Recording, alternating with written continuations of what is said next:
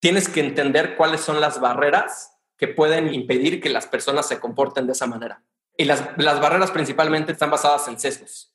Y en sesgos particularmente en que nuestro cerebro consume mucha energía y para sobrevivir el cerebro se tiene que acostumbrar a utilizar la menos energía posible.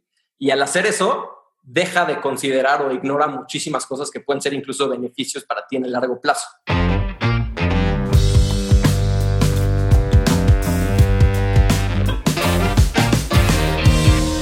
Hola a todos, yo soy Diego Barrazas y bienvenidos a un nuevo episodio de UNSCHOOL, el programa en el que te traigo expertos para enseñarnos lo que normalmente no se aprende en la escuela sobre hacer más dinero, tener más libertad o mejorar tu salud. El día de hoy me acompaña Miguel Verduzco. Miguel es Choice Architect por los Irrational Labs de San Francisco y Master in Business and Technology por Collective Academy. Actualmente dirige Light Organization para llevar Behavioral Science a los procesos de las empresas y mejorar su cultura de trabajo. Recientemente lanzó People, una plataforma de People Analytics y Employee Engagement que ayuda a entender las necesidades de los equipos para que logren mayores resultados y se sientan más motivados con su trabajo.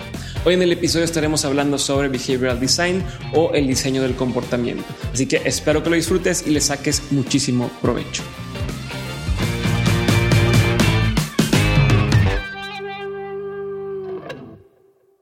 Miguel, bienvenido a un episodio de Mentes UNSCHOOL. Gracias por estar aquí, gracias por tu tiempo. Y hoy vamos a hablar de un tema que creo que es muy relevante para todos. Todos, a pesar de que no sepamos qué significa ahorita que mencioné el tema, lo vamos a tener que usar y nos va a servir para nuestros negocios, seamos emprendedores, seamos empleados o seamos dueños de una empresa gigantesca. Sirve en todos los casos, ¿no? Incluso en el día a día. Hasta yo pienso que lo puedo usar para mi hijo, para diseñar cómo se va a comportar y hacerlo para su bien, ¿no?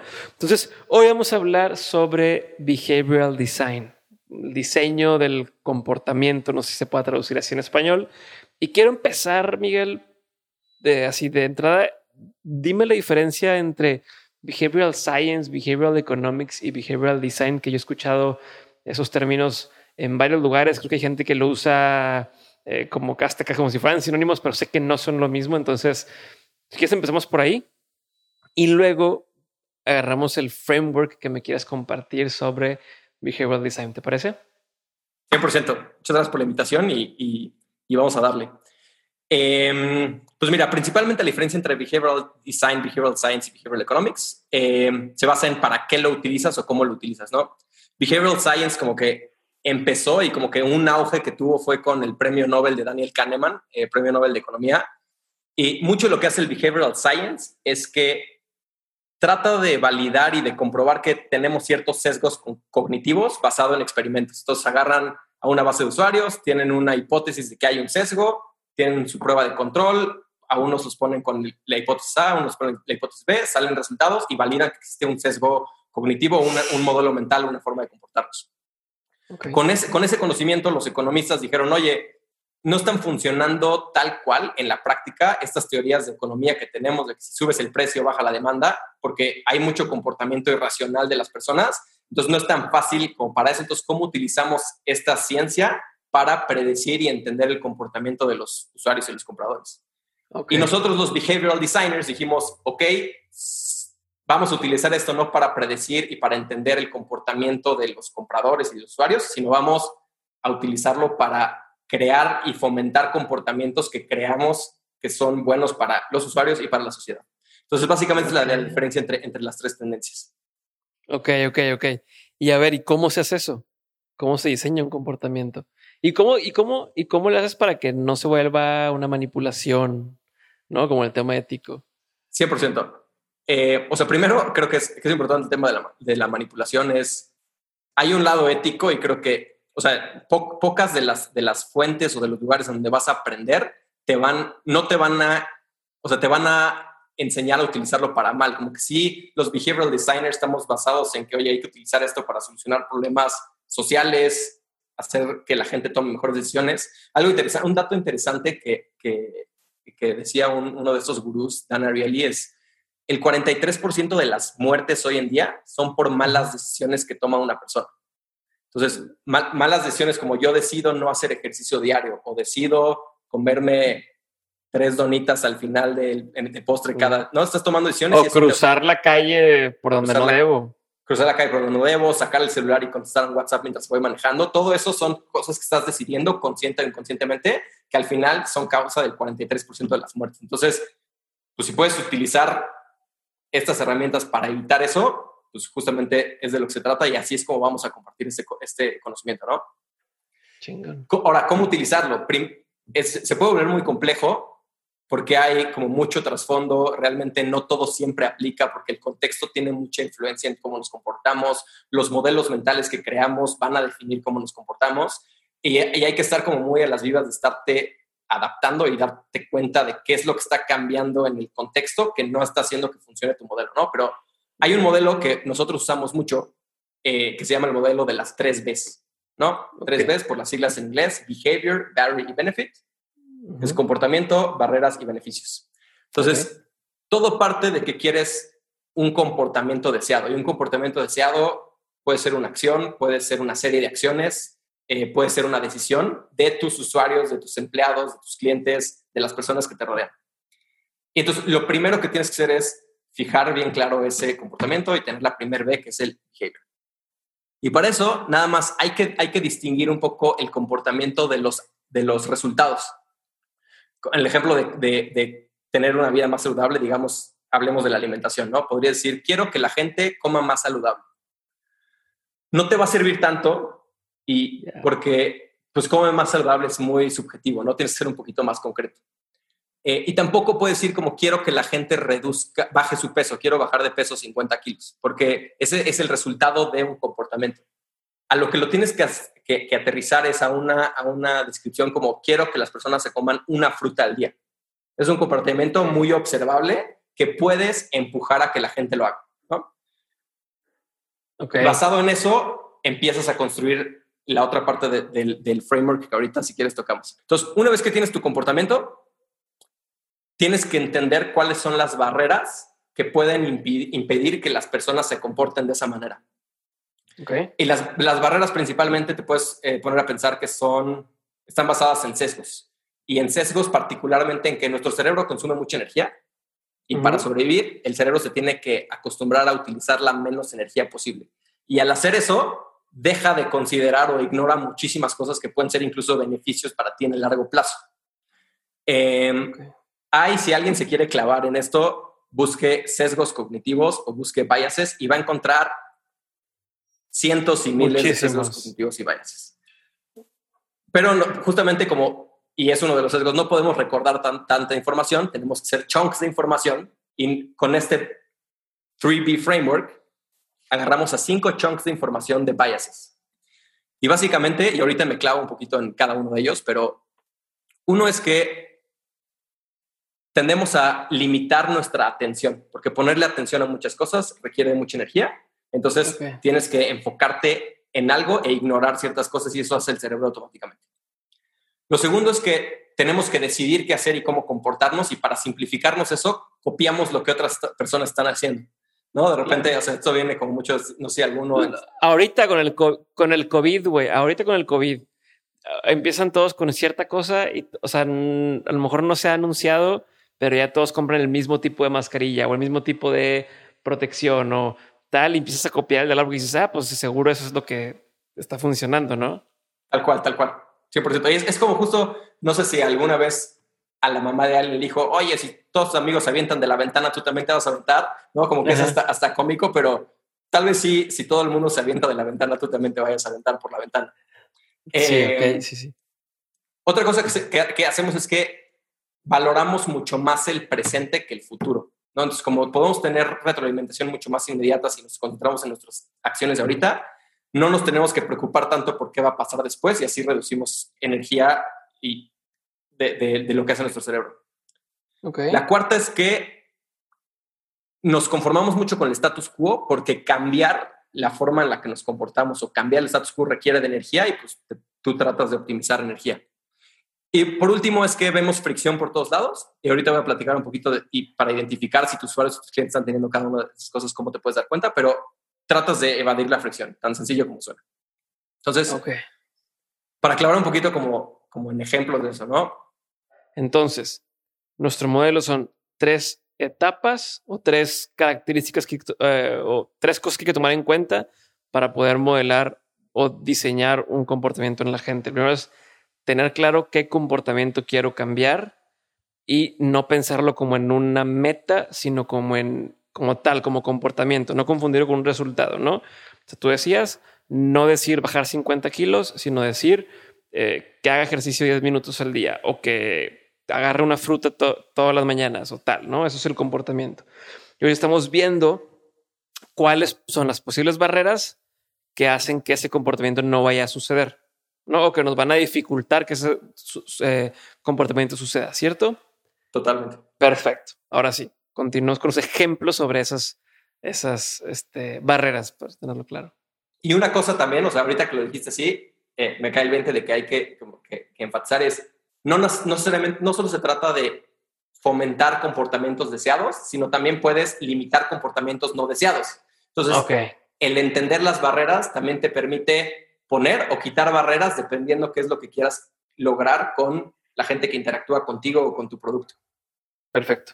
¿Va? Entonces, y el tercero es el de los beneficios, que ahorita platicamos un poquito de cómo incrementar o reducir los beneficios dependiendo de lo que quieras. Okay. Pero dentro de las barreras, para identificar las barreras, identifica los sesgos, y para simplificar los sesgos son estas 5 que platicamos. La primera, la de atención limitada. Si tú te quieres dar cuenta si tienes un problema de que por atención la gente se comporte o no se comporte de cierta manera, te puedes preguntar estas 3 cosas. 1, las personas se acuerdan de lo que se tienen que acordar. Como que hay que recordar que tienes que darle de comer al gato, por ejemplo. O hay que recordar que tienes que hacer tu declaración de impuestos. Entonces, es difícil acordarte de eso en el momento en el que tienes que acordar. Entonces, si la gente no se está acordando, busca cómo recordarle en el momento indicado. Ok. Otro es... O se acuerdan que tienen que pagar los impuestos, pero no se acuerdan de cómo hacerlo, ¿no? Entonces, es eso que dices de que se acuerdan, pero no de lo que tú quieres que se acuerden. Sí, ahí podría ser otro sesgo, que ese podría ir enfocado como hacia la fricción. Si no me acuerdo de cómo hacerlo, entonces sé que lo tengo que hacer, pero tengo que aprender y entonces eso es trabajo y mejor lo voy a evitar. Entonces, cuando estás viendo esto, a veces es nada más que la gente no se acordó. Nadie le recordó, no hubo una alerta y entonces por eso no lo hicieron. Como quiero felicitar a alguien por su cumpleaños, pero nomás no supe que cumpliese. O sea, se me fue la onda, no me acordé y se chingó. Tal cual. Ok, perfecto. Otra cosa que te puedes preguntar es si las personas ven lo que tienen que ver, ¿no? Y esto muchas veces es impresionante como lo fácil que puedes ignorar algo que está enfrente de ti y que no viste el botón de suscribirme en la página. Entonces, y cada vez más las landing pages buenas y los UX, UI designers utilizan muchísimo esto. Tú ves una página y ves un botón rosa fosforescente de qué es lo que tienes que hacer, justamente para que no vaya a ser que no se suscriben porque lo ignoraron. Y otra cosa también importante como de la atención es si la gente quiere o no quiere ver lo que tiene que ver. Y este ejemplo es bien interesante porque hay un estudio que hacen donde ven que los inversionistas, cuando el mercado está en baja, no se meten tanto a ver cómo van sus acciones. No te gusta. Si sabes que ya te toca pagar la tarjeta de crédito, igual y te cuesta más trabajo meterte a ver cómo está tu estado de cuenta. Claro. Entonces, lo mismo pasa con el feedback, por ejemplo. Muchas veces no se implementa feedback en las empresas porque la gente no quiere escuchar el feedback que tienen que darle, ¿no? Y sobre todo si sabes que no lo hiciste tan bien, igual es más difícil que tú seas proactivo para hacerlo, tener una conversión difícil con un cliente o con un empleado, etcétera, etcétera. La siguiente es normas, ¿no? Ok, entonces, para saber si tenemos atención limitada o si la persona tiene atención limitada o el grupo de personas tiene atención limitada, son esas 3 preguntas. Seguimos con la otra barrera, que son las normas sociales. Sí, y más que ver si el grupo tiene o no tiene atención limitada, todos van a tener atención limitada, nada más que si no estás logrando que las personas, tus usuarios, tus clientes, tus empleados se comporten como quieras, puedes ver si el problema es un problema de atención haciéndote esas 3 preguntas. Ok. Súper. El que sigue es para ver si el problema es un problema de normas sociales, ¿no? Ahí hay 2 preguntas básicas que hacerte para ver si el problema que está haciendo que la gente no se comporte como quieres es un tema de normas. Es si las personas están viendo lo que la mayoría de las personas está haciendo, ¿no? Si estás dándote cuenta que otras personas están comportándose de cierta manera o no. Esto se ve mucho y también, esto se ve mucho en estas plataformas luego de Booking, ¿no? A booking.com y dices como hay 10 personas a punto de... Sí, de comprar, sí. Sí, últimamente lo he visto más, incluso en tiendas en línea donde fulanito acaba de comprar tal cosa y luego fulanito acaba de comprar también en Nueva York y tal cosa. O sea, te meten esta presión social de vatos, todos están comprando y tú eres el único que está dormido. Los likes, la cantidad de seguidores, todo eso es como, pues si la gente lo está haciendo, lo que dices, lo de los tapabocas, los cubrebocas, ¿no? Pues si la gente se lo está poniendo, pues yo creo que yo también lo voy a poner. Entonces, si tú ves que las personas no ven lo que la mayoría de las personas están haciendo y tú quieres que estas personas se comporten como ellas, pues muéstraselo, ¿no? Okay. Al revés también, si ves que las personas están ya saliendo a la calle ahorita y están yendo a fiestas y tú como gobierno no quieres que la gente salga, pues trata de hacer que no lo vean para que no copien ese comportamiento. Ya, ok. Y otra es, ¿de qué forma preguntarte de qué forma están las personas implicando lo que está bien o lo que no está bien. No, pregúntate como, y eso se utiliza como, ¿qué dicen los doctores expertos? ¿No? Un doctor experto dice que esta es la medicina que tienes que tomar. O Diego dice que este es el libro que tienes que leer, ¿no? Como que la gente va a seguir eso porque les facilita las decisiones que tiene que tomar. Entonces, si te preguntas eso, puedes empezar a modificarlo de tal forma que las normas no te afecten o te afecten a un comportamiento deseado o no deseado. Ok, buenísimo.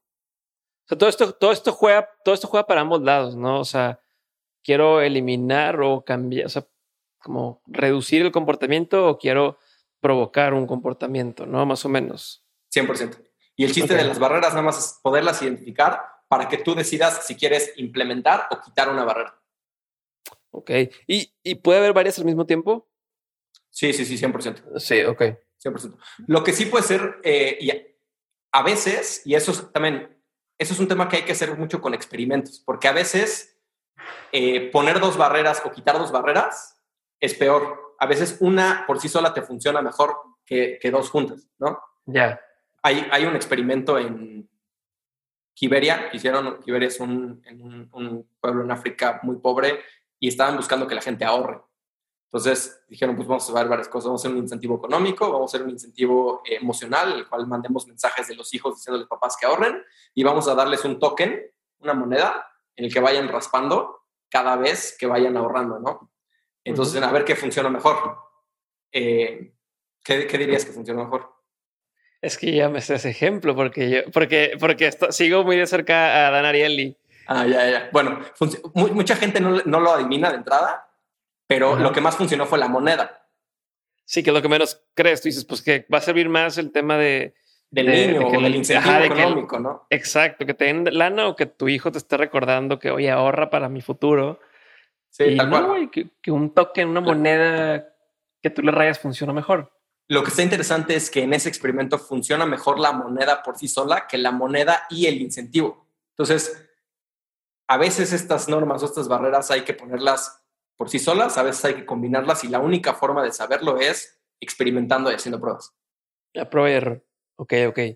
Chingón. Creo que este episodio va a caer de lujo esta semana porque la semana pasada, para quien está escuchando, hay un episodio con Lulo López y habla de justo hacer experimentos, ¿no? Entonces creo que puede complementarse muy bien ambos episodios e incluso Lulo hablaba de cuando haces el experimento tienes que definir qué comportamiento, o sea, cuando haces un producto es qué comportamiento va a cambiar o pedirle que cambie a la gente tu producto, ¿no? Si vas a vender en línea, si vas a hacer el súper en línea, quieres que la gente deje de tener que ir al súper, salirse del trabajo y llegar a la casa y bla, bla, bla, pero es enfócate en el comportamiento. Creo que esto que estamos hablando le da todavía un nivel mayor de profundidad a ese y se complementan muy bien. Para quien está escuchando esto, escuchen ambos episodios, creo que van a ser muy buen match.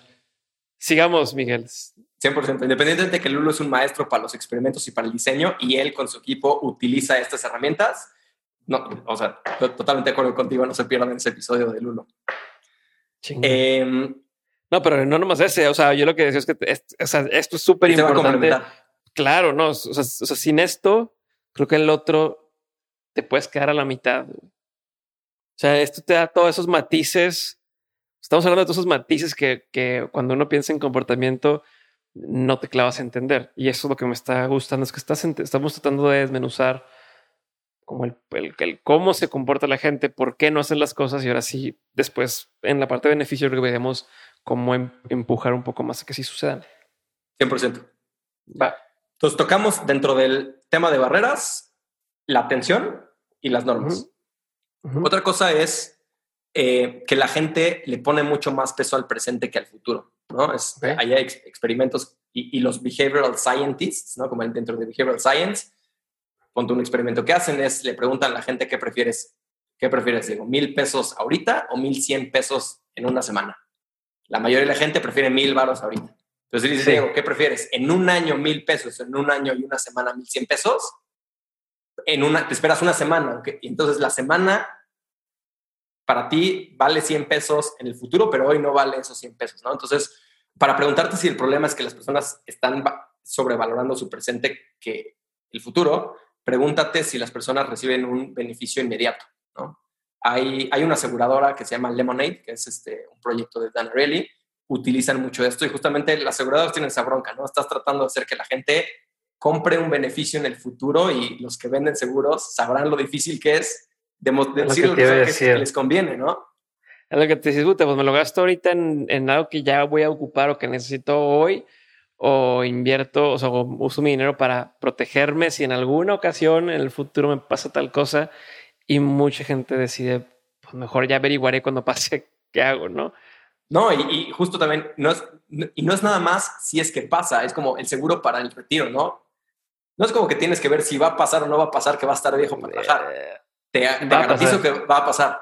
Entonces, pero la fricción y el valor que le pones a tu beneficio inmediato le gana a tu decisión de invertir en el futuro. Entonces, todo lo veo con la comida, con el ejercicio, con todo este tipo de cosas, lo vemos todos los días. 100%. Y con el ejercicio ahorita, y te voy a dar como una herramienta que puedes utilizar para ese tipo de cosas, hay un modelo que se llama el contrato de Ulises. A ver, ¿has escuchado de eso? No, nunca. En la novela de Ulises hay una parte en donde va a ir a ver a las sirenas. Entonces, el problema es que las sirenas tienen un canto que obliga a las personas que lo escuchen a irse a estampar contra las piedras y contra el arrecife y morirse.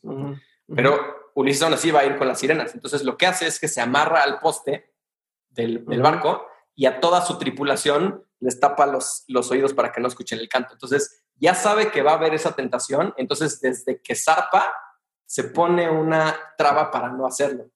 Entonces, y cosas básicas como para despertarte, no pongas tu celular al lado de tu cama donde le vas a dar el snooze, sino ponle del otro lado del cuarto para que te tengas que levantar a apagar el ruido del despertador y entonces te levantas a hacer ejercicio, ¿no? Ya.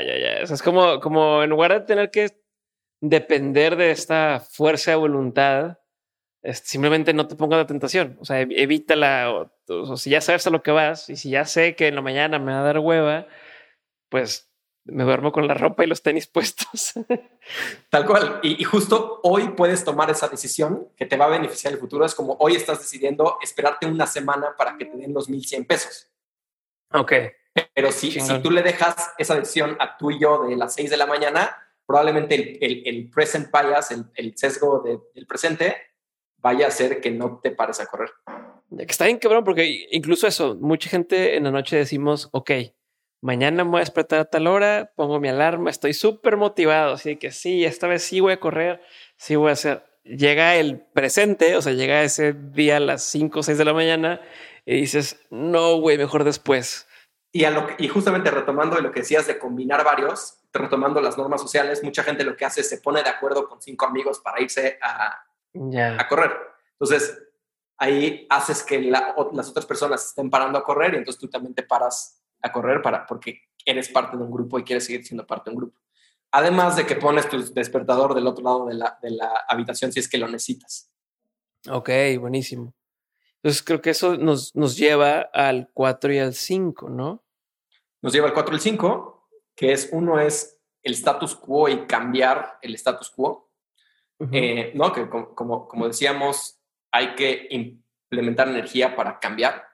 Uh-huh. Entonces, una de las cosas que te puedes preguntar para saber si tienes un problema de status quo es si las personas se están dando cuenta del costo de oportunidad de no cambiar. Entonces, si no se están dando cuenta y tú quieres que cambien, pues trata de ponérselos, o sea, hácelo saber, hácelo notar y hazlo un poco más concreto. Ahorita vamos a ver también los beneficios de hacerlo concreto, pero incluso como para el retiro, en lugar de decir, oye, quieres ahorrar 10% o 15% de tus sueldos, muy poco concreto, más bien, oye, ¿cómo quieres vivir? En una casa de este tamaño, en una casa de este tamaño cuando estés retirado. Entonces eso lo hace un poquito más concreto y te das cuenta de que si no ahorras, tal vez no puedas vivir en una casa de este tamaño. ¿Me explico? Entonces vas a cambiar y tu status quo va a ser que ahora sí ahorras para el retiro. Ya. Y otra cosa que te puedes preguntar es, ¿qué tan fácil es para las personas cambiar el status quo? ¿No? Si es un camino que tienen que recorrer y poner energía o es solito, ¿no? Digamos, Netflix hace muy bien esto. Netflix tiene, cuando terminas de ver un capítulo de Netflix, el status quo es que vas a ver el siguiente. ¡Qué cabrones! Claro. Sí, claro. Entonces te obligan a que tengas que buscar el control, picarle no para que no lo veas. Entonces mejor te quedas ahí sentado y que pase el siguiente episodio que tenga que pasar. Tal cual, y si te fijas, su proceso es, antes no tenían esta funcionalidad, entonces el status quo era, acaba el capítulo, terminas de verlo. Para cambiar ese status quo y que lo continúes ver es difícil porque tienes que dar ciertos clics. Entonces Netflix te hace el camino fácil para que el nuevo status quo sea, te echas uno y otro y otro y otro capítulo y te echas una serie en un sábado. Claro, YouTube está haciendo algo similar. O sea, ya de un tiempo para acá terminas de ver un video y te ponen ahí de que siguiente episodio va a pasar. Siguiente video va a empezar a verse en 10 segundos y te obligan a que quieras cambiar el status quo. O sea, ok, no, y yo voy a usar mi energía para picarle que no quiero ver el siguiente video. Tal cual. Y son cosas tan sencillas y tan cotidianas como Netflix, pero también hará un experimento, tal vez conoces, si sigues a Dan Ariely, de los países en Europa que son parte de la donación de órganos. Ajá. Digamos, él se dio cuenta que países como Inglaterra, países como Bélgica, Inglaterra, Alemania, Dinamarca y Holanda tenían un porcentaje muy bajo de gente que participa en el programa de donación de órganos cuando te mueres, sufres un accidente. Y después volteé a ver países como Austria, Bélgica, Francia, Polonia, Portugal, que casi el 100% de la gente era parte de este programa de donación de órganos. Entonces, podrías argumentar diferentes razones por las cuales es así, ¿no? Si hay diferencias culturales, al final de cuentas se dio cuenta que la diferencia notoria entre los países que sí participaban y los que no, era que el formato cuando sacabas tu licencia, en los países en los que la gente sí donaba, decía, ponle una palomita aquí si tú no quieres ser parte del programa de donación. Y los países en el que no donaban tanto, decía, ponle una palomita aquí si tú sí quieres ser parte de ese programa. Entonces, tiene una influencia enorme en la cantidad de órganos que recibe en donación la salud pública, nada más que el status quo era diferente para unos que para otros. Sí, o sea, uno ya por default ya estabas inscrito en el programa y tú tienes que salirte del programa, ¿no? Y en el otro era, yo tengo que hacer un opt-in, ¿no? Tengo que decir sí estar dentro del programa y eso hace que la gente no lo hiciera. Sí, y si te pones a pensar qué es lo que tiene que ser una persona para hacer lo que sea, tienes que leer lo que dice, tienes que tomar una decisión y dar un palomazo. No es tanto si te pones a pensarlo, es un párrafo de 2 oraciones, una decisión y una palomita. Es mucho para una persona, entonces prefieres el status quo, lo que ya venga y ya está ahí. Algo que está interesante de esto es que los países sí aprenden al respecto y justamente diseñando un taller, que al final platicamos un poco el taller de Collective Labs que estamos diseñando al respecto de Behavioral Design, vi que Inglaterra ya incorpora desde 2020 este cambio en el formato que hace que el status quo sea ser parte del programa de donación. Entonces, probablemente del 17% que tenían en 2003 de donaciones, ahorita vaya a cambiar radicalmente porque ya cambiaste ese microelemento en un formato de registro de tu licencia. Es que, y si lo veo así, combina mucho de lo que tú dices, porque esa misma decisión es la única decisión de decir, ok, si quiero estar en el programa o no. O sea, el que ya por default te mete en el programa te hace pensar que la norma, o sea, que lo normal es que todo el mundo esté dentro del programa, ¿no? Y al revés es, si tengo que yo aceptar entrar, te pones a pensar de, bueno, y si entro a ese programa, ¿qué significa y por qué lo tengo que hacer? Y no quieres tomar la decisión. La gente evitamos tomar decisiones cuando no sabemos qué va a pasar porque no me quiero equivocar, güey. Entonces entra el tema de atención limitada, no tengo el tiempo de a lo mejor dedicarle a ver esto, la norma social, a lo mejor el tema de pues los demás lo están haciendo así, supongo que eso es lo normal. Status quo, incluso la que no hemos hablado, que es evadir fricción, pues también ahí puede empezar a jugar, ¿no? Tal cual. Y evadir fricción, y justo como lo dices, es la gente... Es el número 5. Sí, y mucho veces también acá, y he escuchado frases como es que la gente es bien huevona. O no es que la gente sea huevona, nada más hay fricción y como seres humanos tendemos a evadir la fricción, ¿no? Entonces, si te quieres dar cuenta, si tu problema o el problema por el cual no estás logrando que la gente se comporte como quieres, tus usuarios, tus clientes, etcétera, es de fricción, te puedes preguntar como si la mejor opción está siendo clara para tus usuarios o clientes, ¿no? Esto se ve mucho también cuando te metes a paquetes de precios de una aplicación. Siempre hay un precio que está resaltado como el más grande, ¿no? Es como ya te ayudan a tomar esa decisión para que tú no tengas que tomarla necesariamente.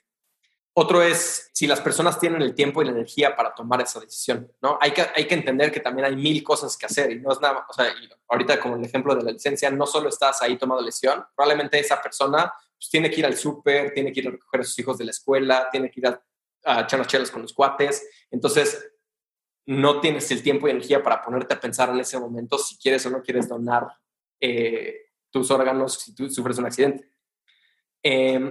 Aquí hay una cosa interesante también. Cuando tú le pides a alguien que haga algo bastante grande, probablemente te va a decir que no. Algo que puede ser para ayudar a eliminar esta fricción es redúcelo a micro cosas que te vayan diciendo que sí. Hice y esto es algo similar, es parte del programa en Collective Academy, pero hice un programa con Dan Ariely de los Irrational Labs en San Francisco y justo te ponían a probar esto, ¿no? De que le pidas a las personas cosas un poquito más chiquitas, entonces tenías que lograr hacer algo que normalmente no te dejarían hacer si llegas straight, o sea, como directamente lo preguntas, ¿no? Entonces, lo que queríamos lograr era meternos hasta la cocina de un restaurante italiano en San Francisco. Ok, así nomás de que vamos a ver qué pasa. Vamos a ver qué pasa, cómo lo logramos, ¿no? Si tú llegas a cualquier restaurante, oye, ¿me puedo meter y tomar una foto en la cocina? Probablemente te digan, estás pero bien, güey, vete, o sea, compra o vete. Pero empezamos con, oye, ¿me puedo tomar una foto aquí? Adentro del, pues sí, dale. Ah, perfecto. Oye, ¿me puedo tomar una foto al lado de la registradora? Pues sí. Oye, ¿me puedo tomar una foto atrás del mostrador? Sí. Oye, ¿me puedo tomar una foto al lado de la puerta de la cocina? Sí. ¿Me puedo tomar una foto dentro de la cocina? Y ya de repente estás en la cocina tomando una foto. ¿Así fue? O sea, así fue nada más de, oye, hazme un paro, ¿me puedo tomar una foto? Tal cual. Wow. Nosotros fue así. Otro grupo había un cuate disfrazado con una botarga que tenía como varias cosas y entonces ellos acabaron tomándose una foto, ellos disfrazados de la botarga y el cuate en ropa normal, me fueron pidiendo, oye, ¿me puedo tomar con el sombrero? ¿Me prestas tus guantes? ¿Me prestas la chamarra? ¿Me prestas tus botas? Y al final se acabaron tomando su foto que normalmente no pasaría. Y lo mismo te pasa con tus usuarios, ¿no? Entonces, eso es lo que puedes hacer, que ayuda. Y otra pregunta que te puedes hacer es si la gente percibe mucho esfuerzo de hacer algo. Y eso es algo que se ve muchísimo, son los términos y condiciones. En la vida nadie va a leer los términos y condiciones, o muy pocas personas van a leer los términos y condiciones, porque nada más de ver la letra chiquita, todo lo que tienes que leer, dices, no, mejor lo acepto. Si tú quieres que las personas lean los términos y condiciones, igual invítalos a que lean nada más una parte y luego lean otra parte, o trata de desglosarlo, que no parezca que es muy... Lo divides como en párrafos más chiquitos, y entonces como que, bueno, leo un párrafo y ya, bueno, pues leo el otro, en lugar de que se viera un trancazote de texto que dices, no me lo voy a aventar ni de chiste. Otra cosa que hacen mucho y que se ve en blogs y eso se incorporó hace no tanto, de repente ves un blog y dices, está largo el blog, no me lo voy a leer. Entonces empezaron a poner, es una lectura de 3 minutos. Entonces desde el principio ves que nada más son 3 minutos. Ya no dices, me voy a echar aquí no sé cuánto tiempo leyendo este post, entonces lo dejo para después. Entonces el Medium te lo facilita. Medium lo hace muy bien.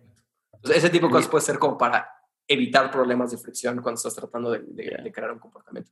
Yo lo hago cuando invito gente al podcast. O sea, a veces por Instagram les mando un mensaje de, oye, tengo un podcast, me encantaría invitarte, nada más dime si te late o no y ya después te mando más información, como de que te animarías o te gustaría, para que me den un sí, pero no les doy todo así el speech ni el como se dice, como de que dime tal hora y comprometes, nada más de, oye, ¿te animarías para practicarte más?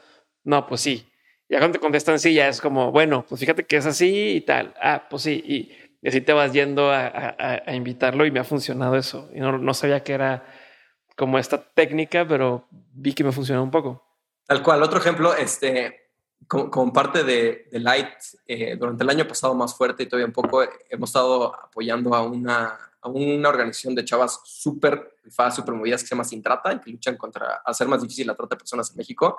Y el año pasado, a final de año, tuvieron una campaña de recaudación.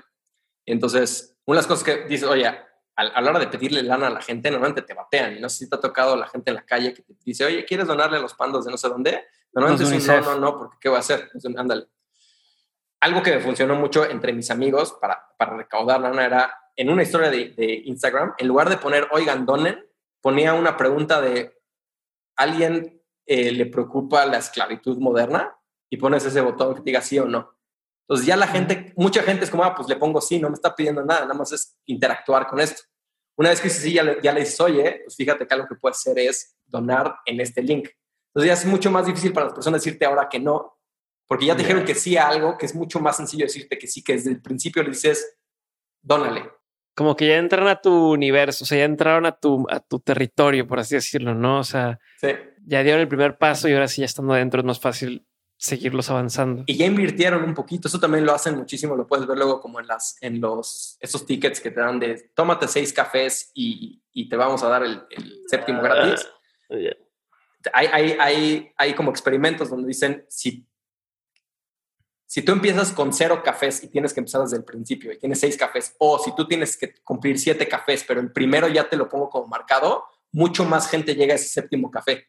Entonces, en sí la cantidad de cafés no es la misma, porque en uno ponen 6 y en otro ponen 7, pero en el de 7, el primero ya te lo ponen marcado. Cuando tú tienes eso, piensas que ya hay una parte del camino recorrido, entonces perder ese camino recorrido ya no te gusta, ¿no? Hay un sesgo que se llama la aversión a la pérdida y para las personas es mucho más doloroso perder algo que la oportunidad de ganar lo mismo. Entonces, con eso puedes también jugar para que sea fricción también ya no hacer lo que tienen que hacer. Buenísimo. Me gusta, Miguel. Entonces, hasta ahorita llevamos la primera B, que fue entender que es un beneficio. Perdón, un behavior. La segunda B, que son las barreras. Sigue entender la tercera B, que son los beneficios. ¿Cierto? Cierto. A ver. Para esa tercera B es se trata nada más de hacer que este comportamiento se vea como algo más beneficioso. Y para hacerlo, como que hay 4 cosas que tienes que pensar y nada más como buscar que sea más hedónico, que le hable más como algo que la gente disfrute, que sea más concreto, que sea más inmediato y que sea más emocional. Como trata de utilizar temas de juego, temas de videos, pon los beneficios más concretos, ¿no? El ejemplo que decía hace rato de no digas, oye, ¿quieres ahorrar 15% de tu sueldo o quieres ahorrar 1,000 pesos? Sino, ¿quieres tener una casa así? Hazlo más concreto el beneficio. Hazlo más inmediato, igual como una cosa de seguros puedes decir, oye, no nada más la póliza, sino te voy a dar un regalito que vas a sentir ya y vas a tangibilizar y hoy vas a empezar a percibir los beneficios de tus acciones. Los bancos que te dan así la vajilla y el sartén y no sé qué por depositar no sé cuánto dinero más, me han dicho que sí funciona. Tal cual. Que dices, ¿cómo? ¿Qué tiene que ver que te den un juego de sartenes con depositar otros 2,000 pesos en tu cuenta? Pero la gente lo hace. 100%. Qué cabrón. 100%. Ok, entonces, ¿cuáles son ejemplos de cómo hacemos que algo sea más hedónico, más concreto, más inmediato, o que apele más a las emociones? O sea, ya me estás diciendo esto, pero ¿qué más hay? Mira, te voy a poner otro ejemplo de una startup con la que trabajamos que se llama Toroto. Y Toroto lo que hace es te ayuda a vivir una vida neutra en emisiones de carbono. Entonces, tú lo que haces es que apoyas el crecimiento de bosques en Oaxaca y de Chiapas a través de una aportación que te cuesta lo mismo que te cuesta tu suscripción en Netflix, y eso ayuda a que el carbono que estás emitiendo se neutralice. ¿Cuál es el beneficio de ese? En el futuro nos va a ayudar a que el calentamiento global no nos impacte tan rápido o incluso podamos mitigarlo, ¿no? Entonces es difícil convencer a la gente de, oye, reduce tu huella de carbono, porque si no, en unos años o una próxima generación la va a súper sufrir. Algo que funcionó muchísimo es en su último webinar, dio pinos. Entonces, a las personas que son parte de la plataforma recibieron un pinito, y ese pino fue mucho más, fue emocional porque tenía una carta escrita de las personas detrás de Toroto agradeciendo, y fue hedónico porque a la gente le gustó recibir el pino y lo subieron a Instagram y fue un juego. Entonces, igual ahí estás también haciendo que las personas hagan la cosa correcta, incluso por la razón tal vez incorrecta. Entonces, eso también le cuesta mucho trabajo, nos cuesta mucho trabajo a los emprendedores, altruistas, a las personas que quieren hacer un cambio social. La razón por la que ellos lo hacen es porque tienen un sentido de altruismo, pero muchas veces las personas van a hacer las cosas correctas por las razones incorrectas, y hay que aceptarlo y hay que utilizarlo, y si eso nos va a ayudar a tener una mejor forma de vida, pues adelante. Entonces, es que eso. ¿Qué sigue? ¿Qué sigue, Miguel? Una cosa nada más tocar que creo que es importante también, y si a alguien le interesa clavarse mucho en esto para incrementar los beneficios, es toda la teoría de gamification, ¿no? El gamification es cómo haces que algo, un producto, un proceso se sienta como un juego. Los videojuegos utilizan justamente estas técnicas de gamification. Y básicamente es que entender que puedes desglosar 10 diferentes tipos de motivadores y tratar de utilizar elementos que le hablan a esos motivadores. Motivadores pueden ser curiosidad, altruismo, reconocimiento, recompensa, diversión, autocrecimiento, reto, estatus o competencia. Entonces, dentro de eso puedes poner, oye, curiosidad, pues pon una puerta secreta, o no te voy a revelar esto hasta que no termines este paso de sign-in o de suscripción o de pago. O te vas a ganar un punto si logras esto. O a que no puedes resolver este acertijo. Entonces, ese tipo de cosas luego enganchan y motivan a que las personas hagan lo que quieras que hagan. Ahorita que leí la autoexpresión, creo que Fortnite lo hace muy, muy bien. Nunca he jugado ese videojuego, pero veo que permite que la gente haga bailes y cosas así, entonces se puedan expresar. Que selecciones a tu personaje, que use una gorrita, que le cambies la ropa. Nosotros, como Light, desarrollamos nuestra plataforma de evaluación de clima laboral y People Analytics, que se llama People, y utilizamos muchísimo esto, ¿no? Entonces, en las evaluaciones de clima laboral las hacemos semanales. Entonces, uno de los retos fue cómo le haces que la gente interactúe semanalmente con una evaluación. Entonces, construimos todo un juego alrededor de estas evaluaciones semanales para que la gente interactúe con estas evaluaciones. Y es bien interesante que de repente sí les importa seleccionar su avatar y cambiar su avatar de color. Entonces, es un tema de autoexpresión, que las personas quieren expresarse de cierta manera, y entonces cambian el color del avatar que está haciendo una cosa totalmente ficticia, ¿no? De repente pones cosas que te ganas un cupón de Starbucks. Entonces, ahí eso es un tema más de recompensa. Y lo que se vuelve bien interesante es que se empiezan a ver patrones de que hay personas que les motiva más una cosa que otra, y también basado en eso puedes definir los beneficios para tu empresa, ¿no? De repente, por seguir social norms, tú ves que las culturas o los startups en Estados Unidos y WeWork ponen mesas de ping-pong. Entonces ahí vas a comprar una mesa de ping-pong. Si a tu equipo no le importa tanto la diversión, no le motiva tanto la diversión, y le motiva, pon tú, más el autocrecimiento, pues tal vez valga más la pena que te pongas una librería dentro de, ¿no?, una biblioteca dentro de tu empresa, y la gente tenga oportunidad de autocapacitarse. Pero entender eso te ayuda también a tomar mejores decisiones para poder incorporar dentro de tu empresa o para incorporar dentro de tu producto y hacer que tu audiencia o tu base de clientes haga lo que necesitas que haga para que tu proyecto sea un éxito. Pues buenísimo, Miguel. Si la gente está interesada en seguir aprendiendo estos temas, en seguirse capacitando, en seguir por dónde pueden, cuáles serían así como algunos caminos que pudieran tomar? Pues hay muchos libros al respecto. Creo que uno relativamente sencillo y básico podría ser Predictable Irrational de Dan Ariely. A mí Perdón que te interrumpo, pero hablando de Dan Ariely, para que sepan, hay un episodio de Mentes con Dan Ariely, por si quieren también echarse un clavadillo ahí, y en YouTube está subtitulado. Buenísimo. Pues él tiene un librazo que se llama Predictably Irrational, donde habla un poco al respecto de todo esto. Tiene otros, pero yo les recomendaría empezar por este, porque habla como muy general del tema. A mí el que me metió como fuerte en todo este tema fue El poder de los hábitos, de Charles Duhigg. Pues también habla de cómo crear hábitos y habla muchísimo como de triggers y de detonantes para crear comportamientos. Hay otro que se llama Switch. Habla mucho también de la relación entre racionalidad, emocionalidad y contexto. Entonces, y tiene muchísimos temas de behavioral science, behavioral design, behavioral economics. Creo que el básico es Thinking Fast and Slow. Un poquito más complicado, pero trae ahí también de todo y todos los modelos mentales que hay. Como para arrancar, si no, buscar Behavioral Science en Google, van a encontrar de todo. Me pueden escribir, les puedo dar algunas recomendaciones. Paralelo, junto con Collective Academy, diseñamos este Collective Labs de Behavioral Design. Va a estar buenísimo. Vamos a entrar muy a detalle en cada uno de estos temas que platicamos ahorita y va a ser muy hands-on. O sea, muchos ejercicios de cómo incorporar eso y hacer pruebas con productos reales y ver cómo esto afecta al comportamiento de los usuarios y de los empleados de los productos en los que se llevan a cabo. Miren, no es porque yo también sea mentor en Collective Academy y porque sean, ya saben que son partners en UNSCHOOL, pero, o sea, sí creo que las mejores formas de aprender ese tipo de cosas, si bien ya te tentaste un libro o algo, es ir y hacerlo con la gente que lo sabe hacer.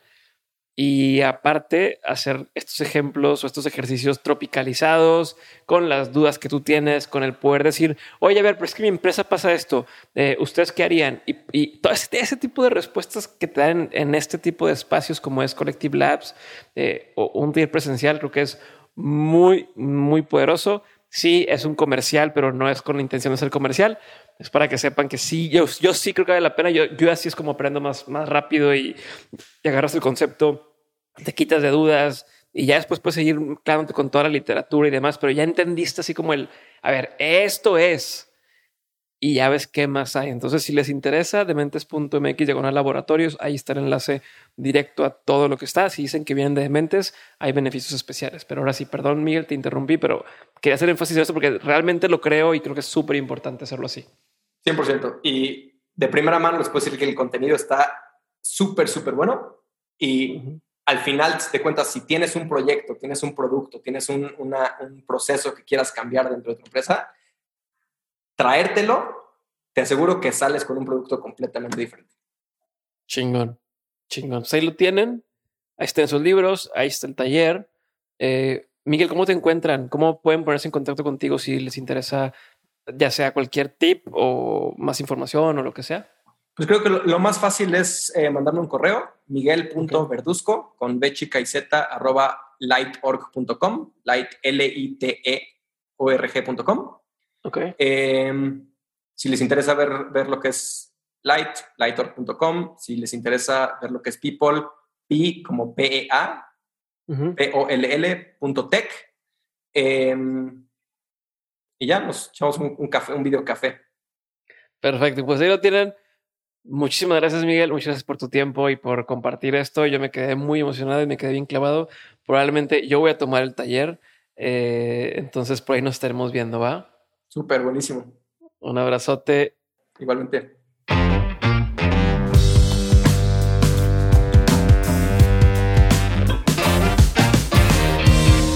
Hasta aquí mi episodio con Miguel Verduzco. Espero que te haya gustado y recuerda que si te gustó, compártelo con una persona que necesite escuchar esto. Te recuerdo que si quieres entrar al taller que mencionamos en este episodio de Collective Labs, ve a dementes.mx/laboratorios y cuando entres menciónales que es parte de la comunidad de Dementes para que te den un trato especial. Ya sabes que hay más aprendizajes también en Insider, nuestra comunidad en Patreon, donde semana a semana comparto contenido exclusivo. Puedes entrar en dementes.mx/Patreon o buscar la liga en la descripción de este episodio. Esto es todo, les mando un abrazo a todos y nos vemos el jueves en un siguiente episodio de UNSCHOOL, o si tienen muchas ganas de seguir escuchando, pueden ver el lunes un episodio más de Dementes.